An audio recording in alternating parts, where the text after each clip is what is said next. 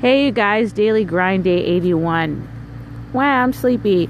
Uh, no, so today was actually a really good day. My days feel so weird though because I ended up getting really early to give a ride. And then some things took longer than other things. Some things took shorter. Some things just didn't get done. And then overall, so I was at a book signing today. That's how I ended my day. It was an evening one. And I was just like super tired and exhausted. And I was really slow, so I ended early.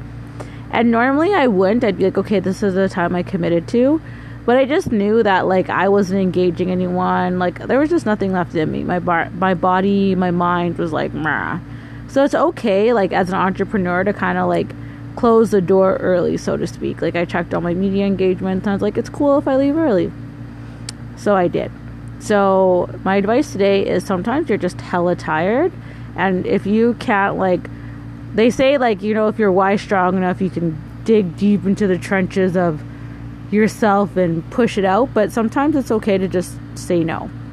So say no. You guys, I'm driving up to Calgary tomorrow. There's a special surprise happening, and I have a book signing in Calgary. To any of my listeners in Calgary, I will be in your city. Talk soon. Bye.